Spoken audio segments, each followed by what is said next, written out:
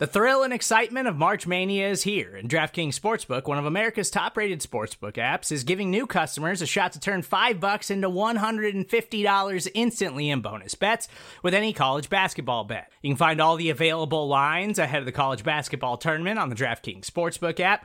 So download the DraftKings Sportsbook app and use code SBNFL. New customers can bet $5 to get $150 instantly in bonus bets only at DraftKings Sportsbook with code SBNFL. The crown is yours. Gambling problem? Call 1-800-GAMBLER, or in West Virginia, visit www.1800gambler.net. In New York, call 877-8-HOPE-NY or text HOPE-NY.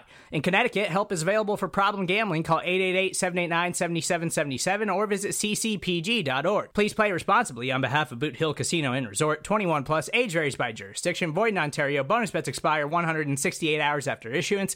See dkng.com/bball for eligibility, deposit restrictions, terms, and responsible gaming resources.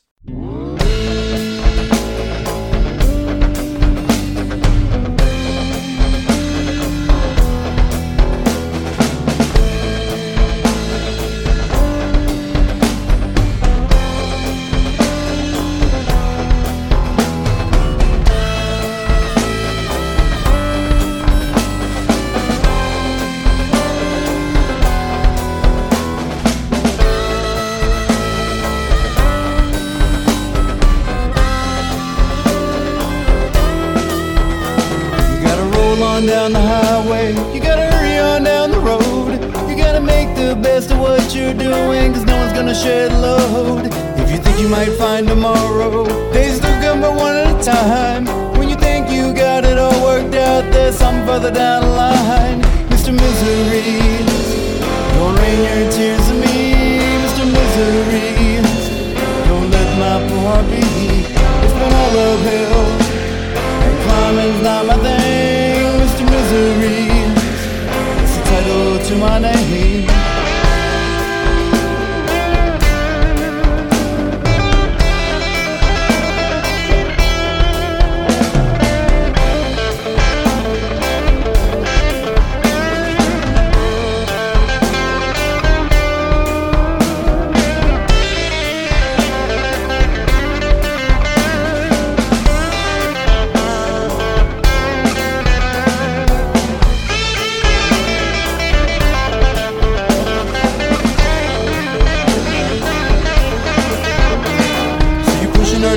Keeping, and you're hanging with the best of them. Still you're thinking about the things you thought you had, reflecting on the things that stung. Gotta roll on down the highway, gotta hurry on down the road. Gotta make the best of what you're doing, cause no one's gonna share the load. Mr. Misery, don't rain your tears on me. Mr. Misery, won't you let my poor heart beat. It's been all uphill, and climbing's not my thing. Mr. Misery, that's the title to my name. Mr. Misery, don't rain your tears on me. Mr. Misery, won't you let my poor heart beat. It's been all uphill, and climbing's not my thing. Mr. Misery, that's the title to my name.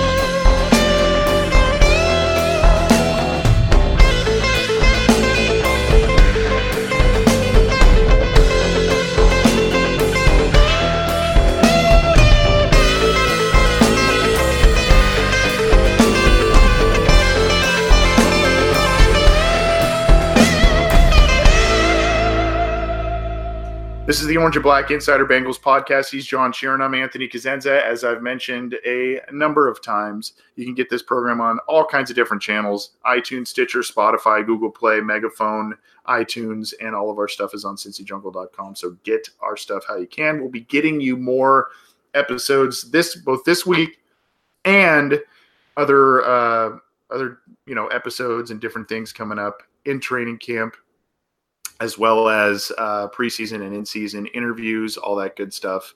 We'll be getting that to you coming up in the next couple of weeks and months. Well, let's close it up, John, with how we closed up last episode. And let's talk about some potential breakout players this year.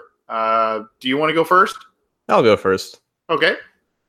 So a lot of people talk about the trio of Bengals receivers, and rightfully so. You have the guy we just talked about, AJ Green, dominant as ever. Tyler Boyd, ascending, should begin a second contract. John Ross, the enigma, who we think is good, but we just don't know it yet. But I think it's time to legitimately talk about Alex Erickson as a guy who can be featured in this offense. Now, I want to see it before I believe it, but I just remember in 2017, before Boyd really, before I guess there was that drop off, and before obviously he broke out and whatnot, there was a legitimate argument you could make that Alex Erickson was a top 3 receiver on that team. And he didn't produce a ton his rookie year, but in the small instances that he did, he showed flashes in the pan. Now, he's not athletic necessarily. He's a scrappy white guy. What do you expect? Doesn't have great size to his nature. There's not a lot of things you can do with him, but I think in the small instances of what you can do with him, I think he can be fairly effective. Now, the comparison to Cooper Kupp has been brought up by, I think, Michael Lombardi, who was on that one podcast when they're talking about his trade value and whatnot. I don't think you can go that far, even though Cooper Kupp isn't this tremendous athlete in his own right.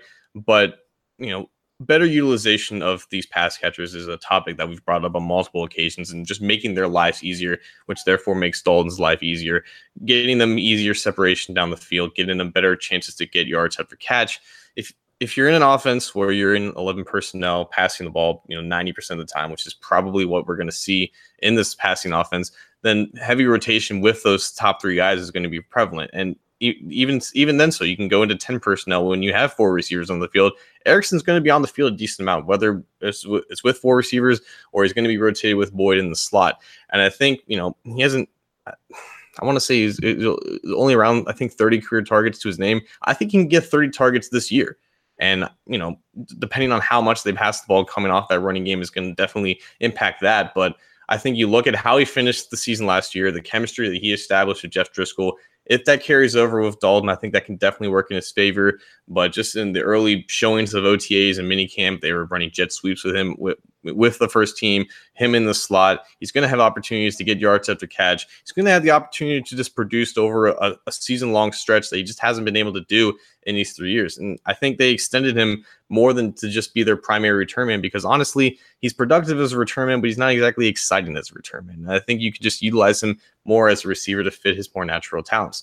And again, if you have injuries at that position like they had last year, I think Zach Taylor is not going to be as shy as maybe Marvin Lewis and Bill Lazor was about implementing him more into the offense. So with the way he finished last year, with the way he established chemistry with Jeff Driscoll, how that can potentially carry over to Andy Dalton, and just the overall enigma with him and his overall involvement in this version of the offense, I just think he's a guy to watch out for. To not necessarily eclipse the 400, 500 receiving yard mark, but just a guy who can be used more consistently and used to his strengths more predominantly.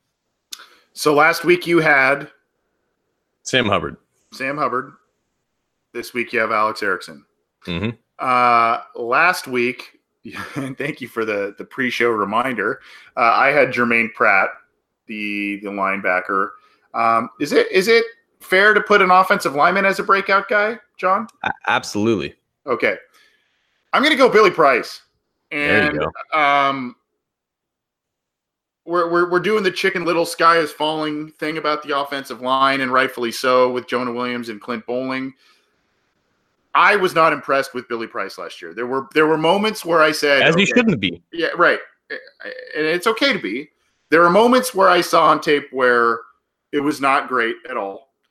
There were moments on tape and they were flashes and or a little bit more than flashes. Where it was like, wow, this is a good upgrade over Russell Bodine. There were flashes, and not that that's very difficult to do, but seeing as how the guy started for 4 years with the Bengals beforehand, and now you got this move on, it was a little refreshing. You saw some things where you go, okay, there's the athleticism, there's the second level blocking, things that we did not see on a consistent basis at all from Bodine. Not only is he not a rookie anymore, he's got an offensive line coach who may or may not be an upgrade from Frank Pollock last year. He's healthy this offseason. Yeah. Last year, he was unable to work out, really. He wasn't able to do much in these spring OTAs. He has talked quite a bit into the media about wanting to have a better 2019 campaign, want to do more to help the team. Last year, if you remember when he first started taking snaps at practice, there was a lot of I don't know if a lot, but there was some talk of him sailing snaps, which was like, oh boy, a lot of different stuff. So I can see him, and granted, how often do you really, for casual NFL fans, you may not ever really notice the center, but I think if you see you saw some improvement towards the end of the year in terms of the run game with Joe Mixon and them getting some push there, especially in the interior, they were able to get some push from him.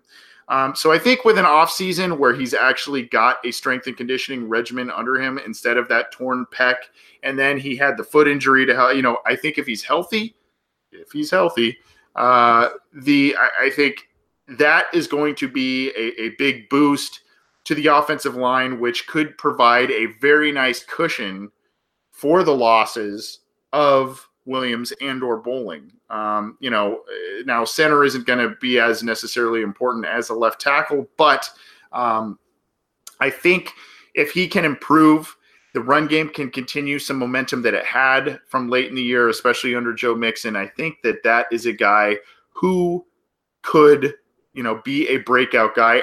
It might not even be at center. Hell, I mean, the Bengals have, these guard center guys that are all on the roster.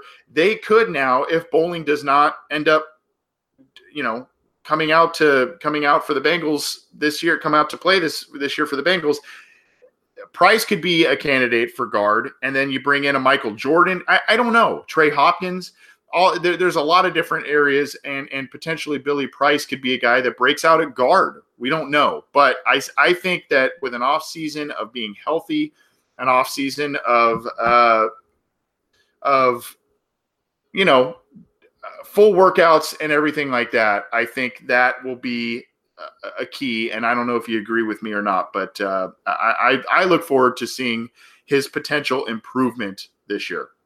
I agree with you, and from the get-go, I've always considered him a better guard prospect than a center prospect. But the thing to remember is that I don't want him bouncing around from position to position. I don't want him moving to guard with the implication that he can be moved back to center. I think that can stunt his development even more than it already is. But I do agree that having a healthy offseason for once is definitely good for him, because primarily the issues that have followed him since his days at Ohio State haven't necessarily been technical. If they've always just been physical, and having short arms at the position can mitigate your effectiveness in a zone scheme to be able to reach those guys who are, shaded off of the B gap and whatnot. And those are the similar problems for Bodine. So that's when you saw some of those bad plays from last year thinking, okay, here we go again. We have 4 years with Bodine 2.0. But the good things are definitely better than Bodine because he's just more of a natural athlete and he can get out to the second level quicker. And he's kind of a nastier guy. He can definitely finish guys to the ground. So the issues with Price were, definitely followed him because he wasn't given the proper reps to, work through them because he missed so much time with injury. So the more time he has to really perfect his craft to be able to, mitigate some of those physical issues that he deals with, the better chance that you can see, quality prospect be developed here from that first round pick, because, he's despite him, being a veteran player from college, a guy who started 50 games, there were definitely flaws with his game that just have to be, just ironed out over time with just more reps. And it's not necessarily that he was raw. It's just that he's going to have to nearly perfect his technique if he wants to ever overcome some of those physical limitations. And it's possible, and I'm rooting for him. But if the plan is for him to be at center, keep him at center. Just keep that bet you made. If the plan is to move him to guard, fully commit to that. Now, I don't think it's necessarily going to be the thing, but if it is, go for it. But don't keep moving him back to the center and guard, because at that point, we'll just never see what he really is. Totally agree. Good stuff, John. So you have, just to recap once again, you have Sam Hubbard and Alex Erickson. I have Jermaine Pratt and Billy Price.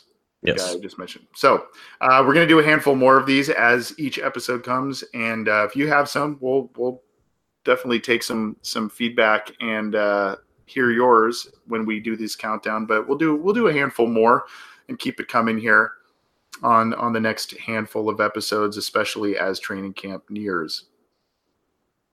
This is the Orange and Black Insider Bengals podcast. Get the show on a number of different channels. I've mentioned it a bunch of times: iTunes, Stitcher, Spotify, Google Play, Megaphone, and YouTube, as well as get all of our material on CincyJungle.com.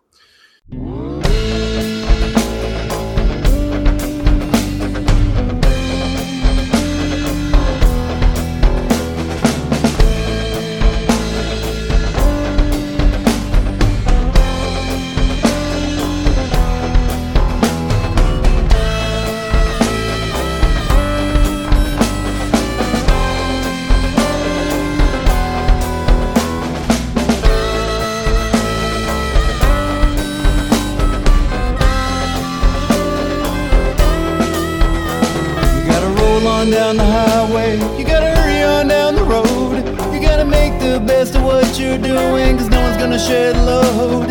If you think you might find tomorrow, days still come but one at a time. When you think you got it all worked out, there's something further down the line. Mr. Misery, don't rain your tears on me. Mr. Misery, don't let my poor heart beat. It's been all uphill, and climbing's not my thing. Misery, it's the title to my name.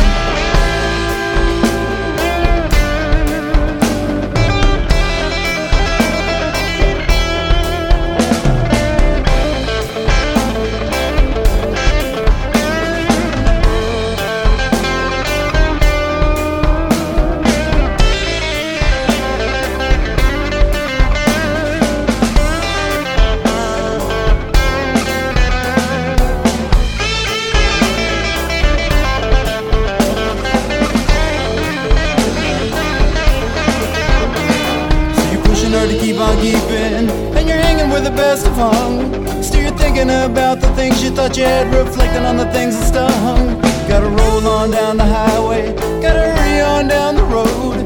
Gotta make the best of what you're doing, cause no one's gonna share the load.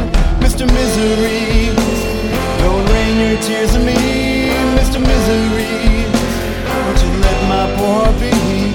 It's been all uphill, and climbing's not my thing. Mr. Misery, that's the title to my name. Mr. Misery, don't rain your tears on me. Mr. Misery, won't you let my poor heart beat. It's been all uphill, and climbing's not my thing. Mr. Misery, that's the title to my name.